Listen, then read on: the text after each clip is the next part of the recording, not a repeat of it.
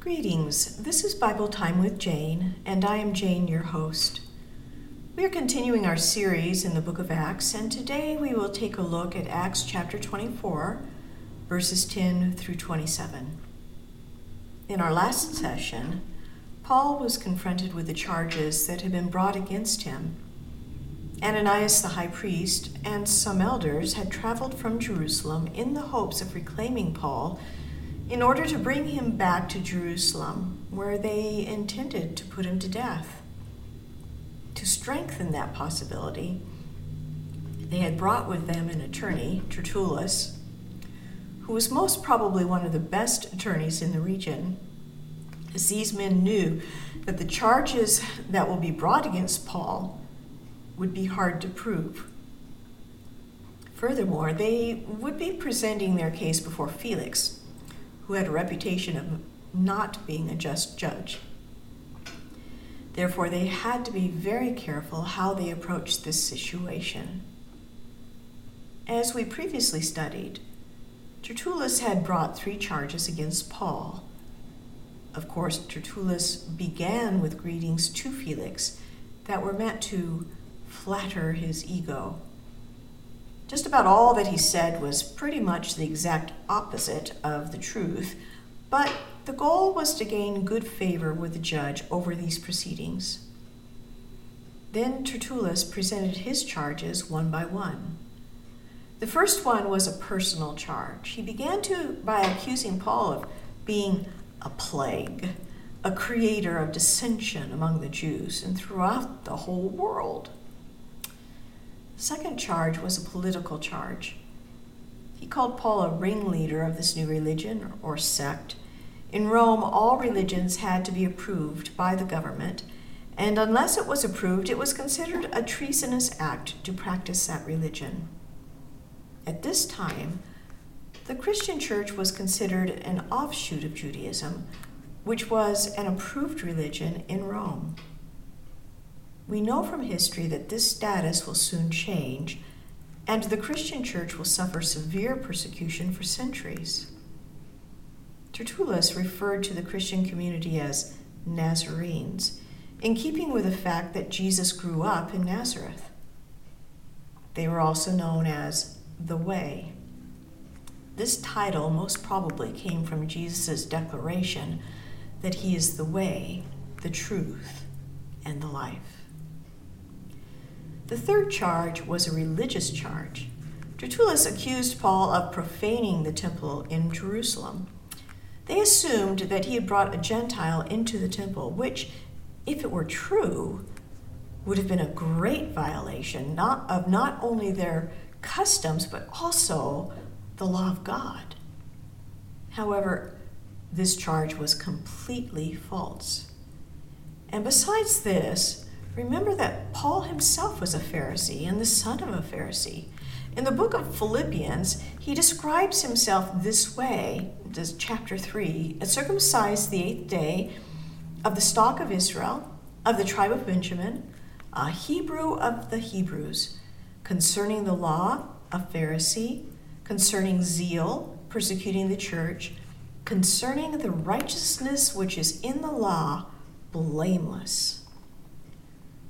Paul knew the law, and he loved the law, and he loved God, his Father, his heavenly Father, and the Lord Jesus Christ. As we will learn, what he was being charged with would have been the furthest thing from his mind while visiting the temple. Well, Tertullus then took his argument one step further. By accusing the commander in Jerusalem, Claudius Lysias, with interfering with their efforts to bring Paul to justice by violently grabbing Paul out of their hands, when in reality, the exact opposite took place. As we have read, Claudius Lysias had to rescue Paul from the Jews 3 times from their continued attempts to kill him with great violence. Amazingly, at the conclusion of his speech, or prosecutorial charge, the Jews in that room all gave their assent and approval to all that Tertullus had said. This is astounding, as these men were the religious rulers in the nation of Israel. They were also eyewitnesses to all that had taken place that day, and they knew better than anyone that each of these charges were not true. Well, it is now time to hear Paul's defense. Let us turn to our Bibles and read it now. Acts chapter 24, beginning with verse 10.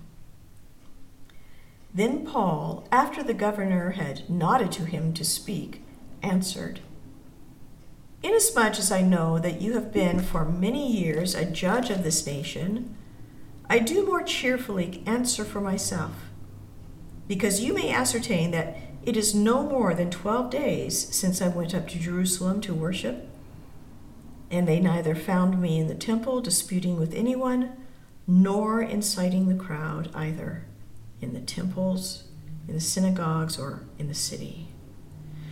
Nor could they prove the things of which they now accuse me.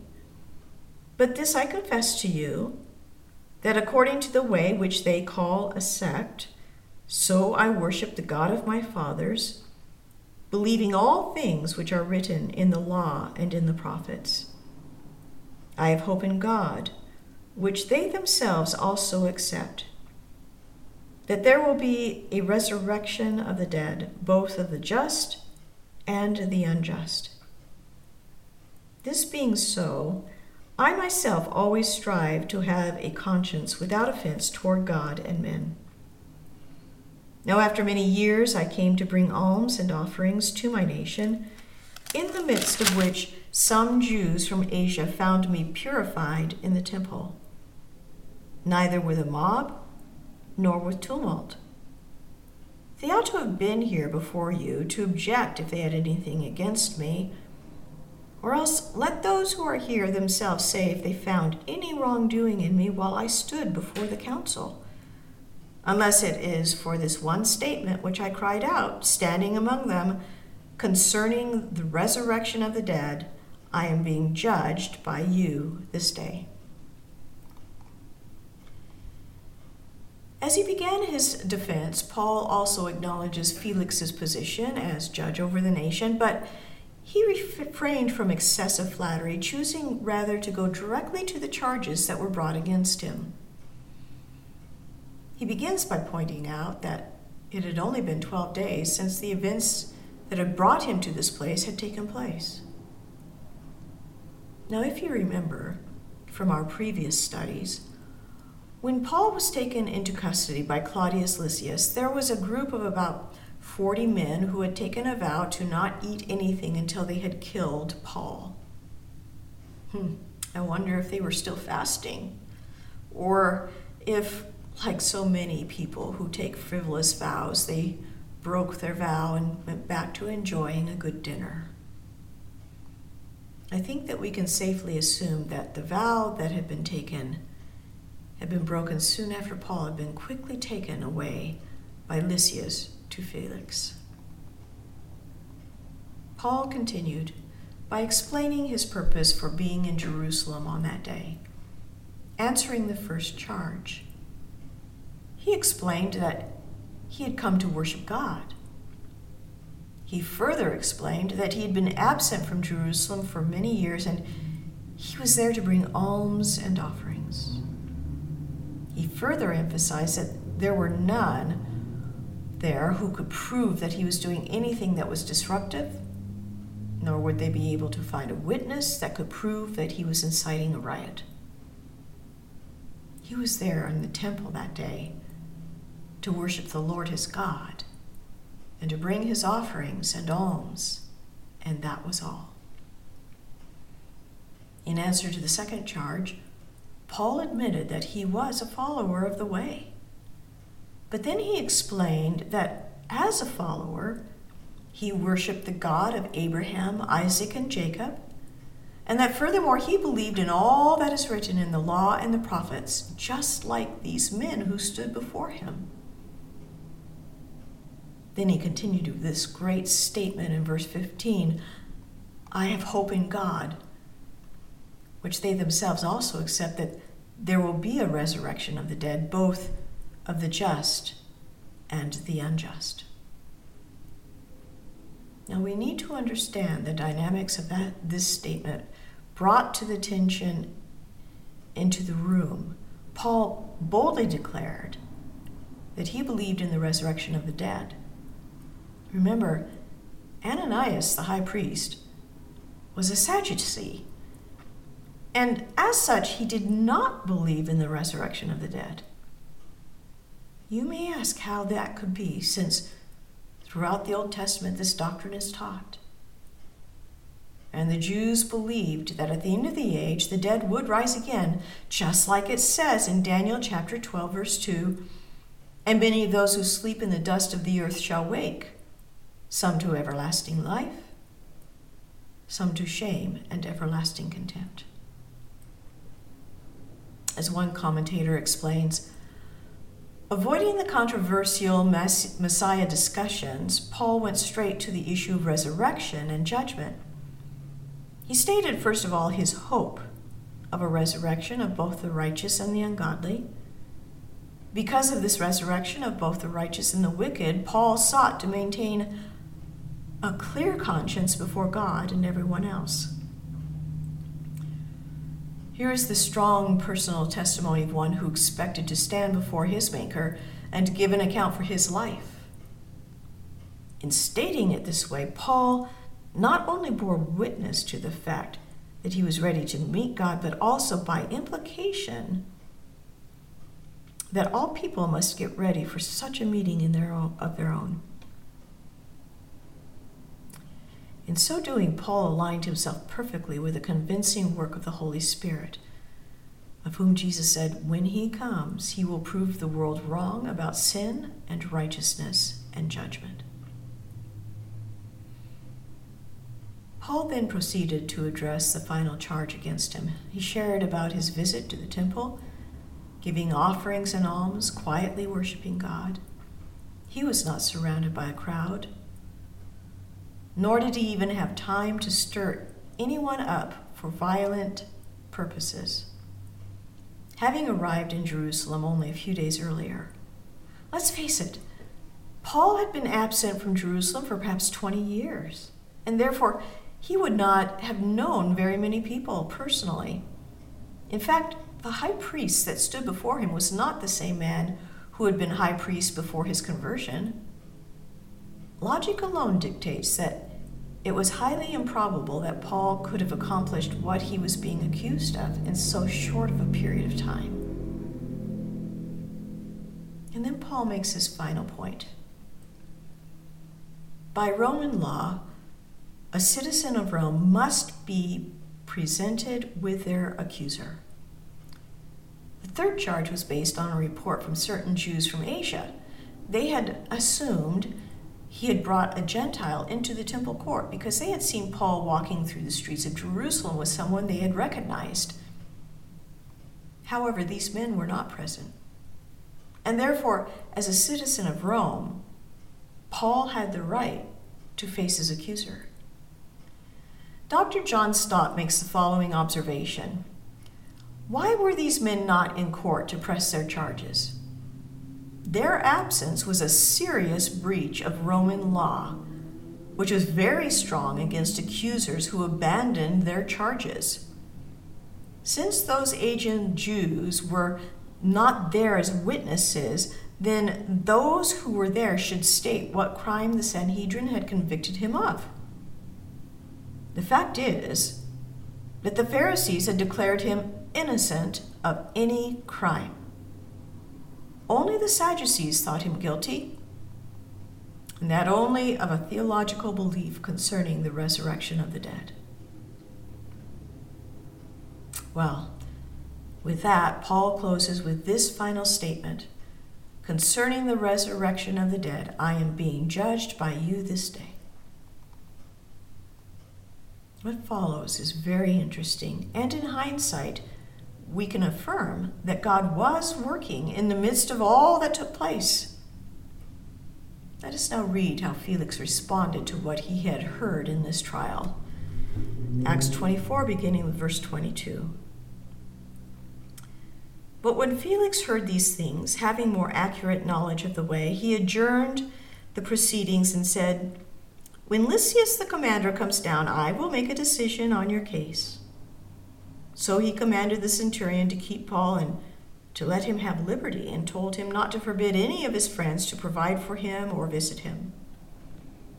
And after some days, when Felix came with his wife Drusilla, who was Jewish, he sent for Paul and heard him concerning the faith in Christ.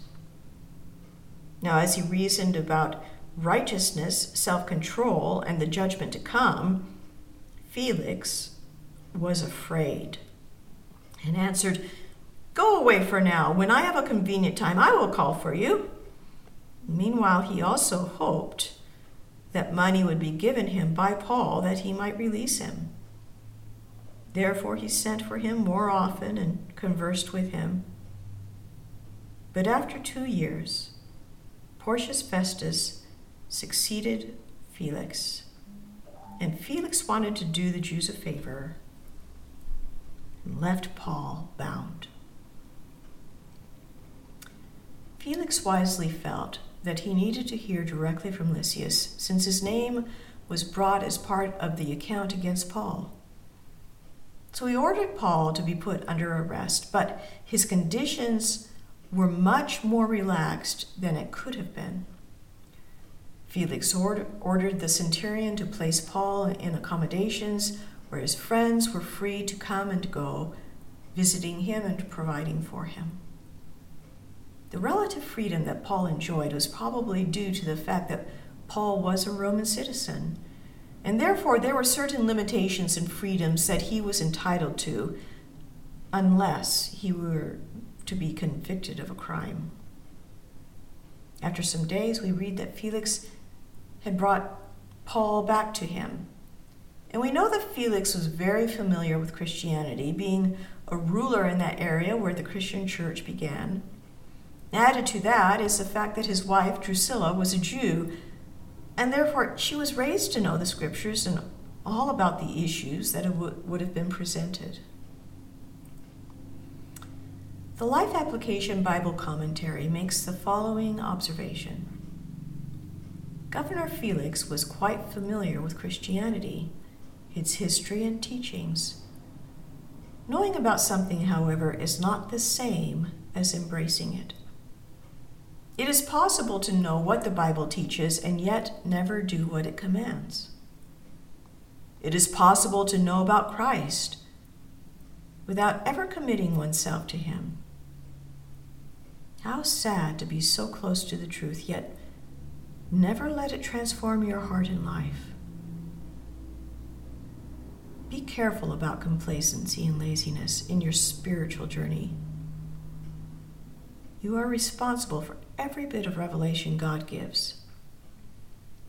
Luke had earlier recorded the sobering warning of Jesus, "Much is required from those to whom much is given." Now it says in verse 25 that Felix had Paul brought to him and his wife Drusilla.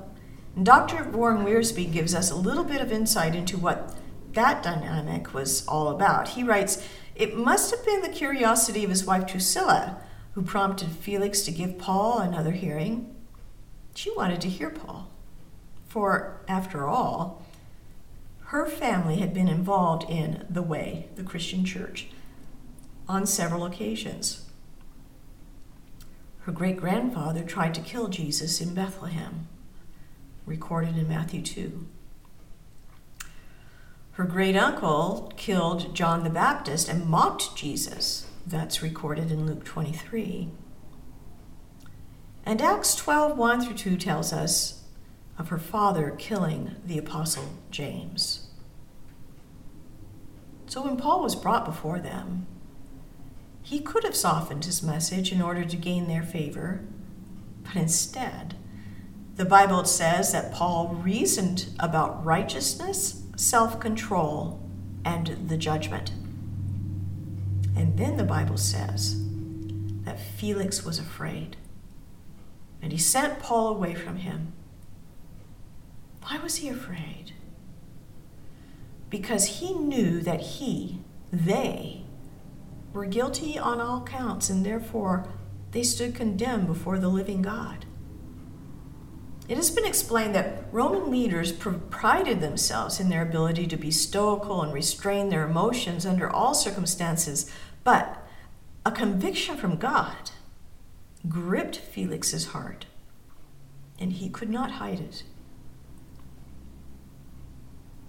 There was something that drew Felix to Paul, and over the next 2 years, he had Paul brought to him often.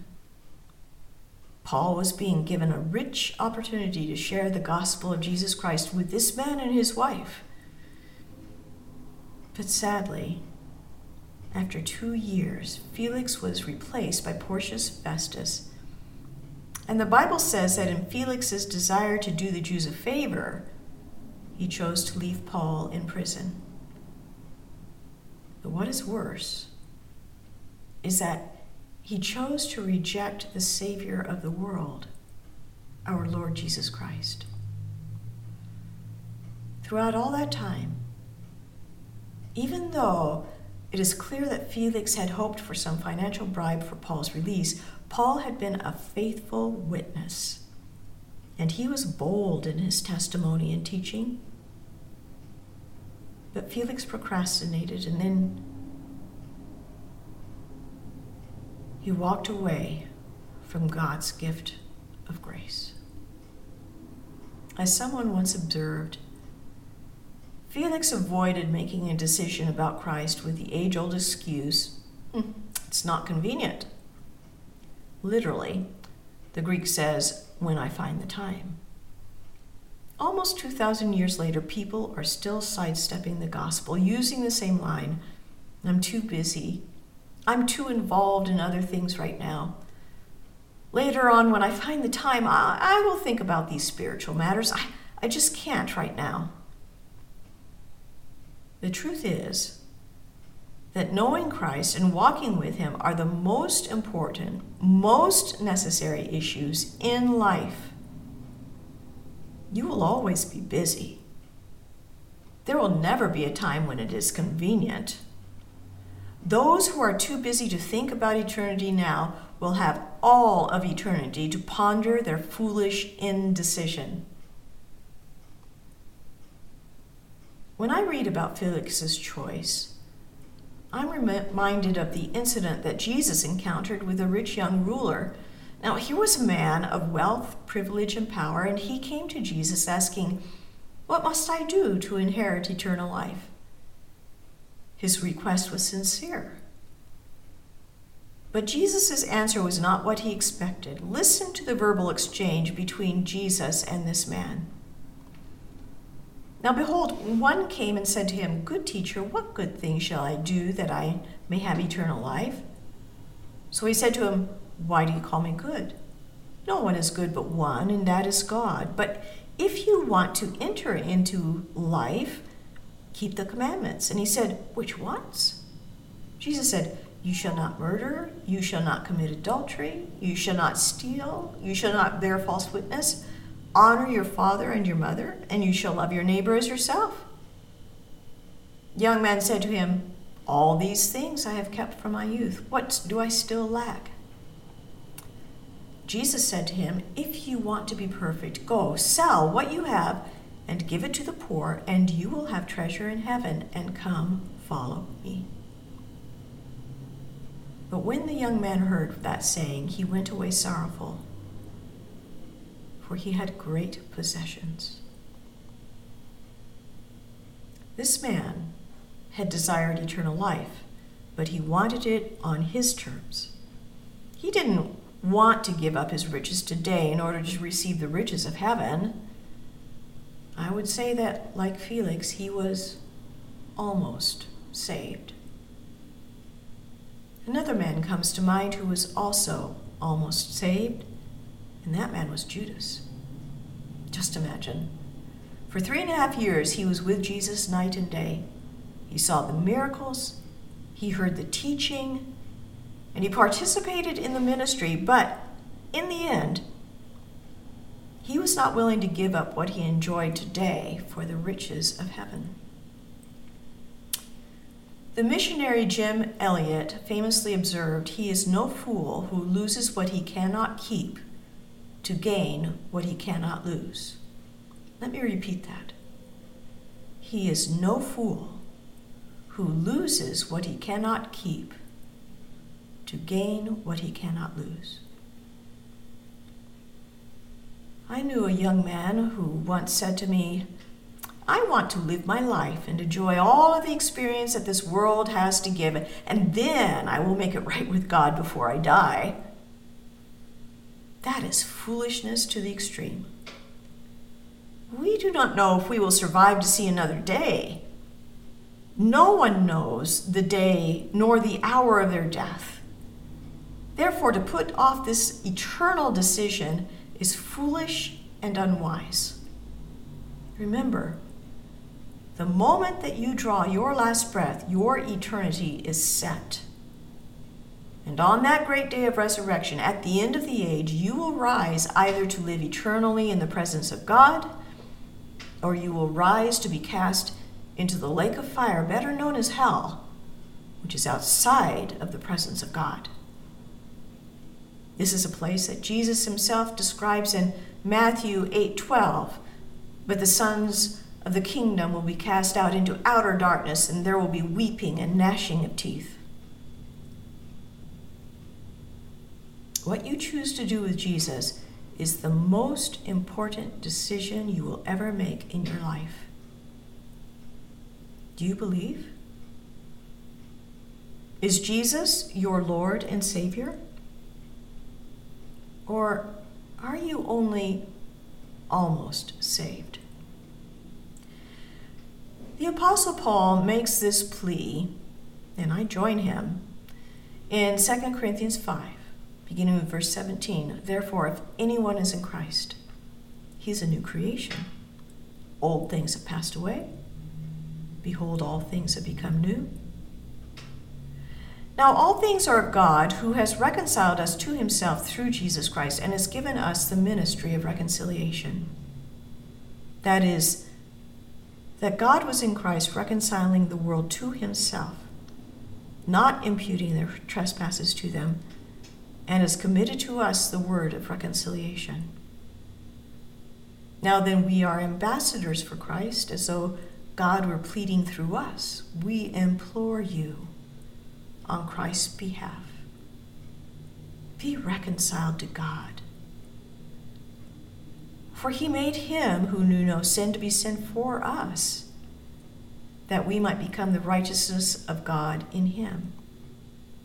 We then, as workers together with him, also plead with you not to receive the grace of God in vain.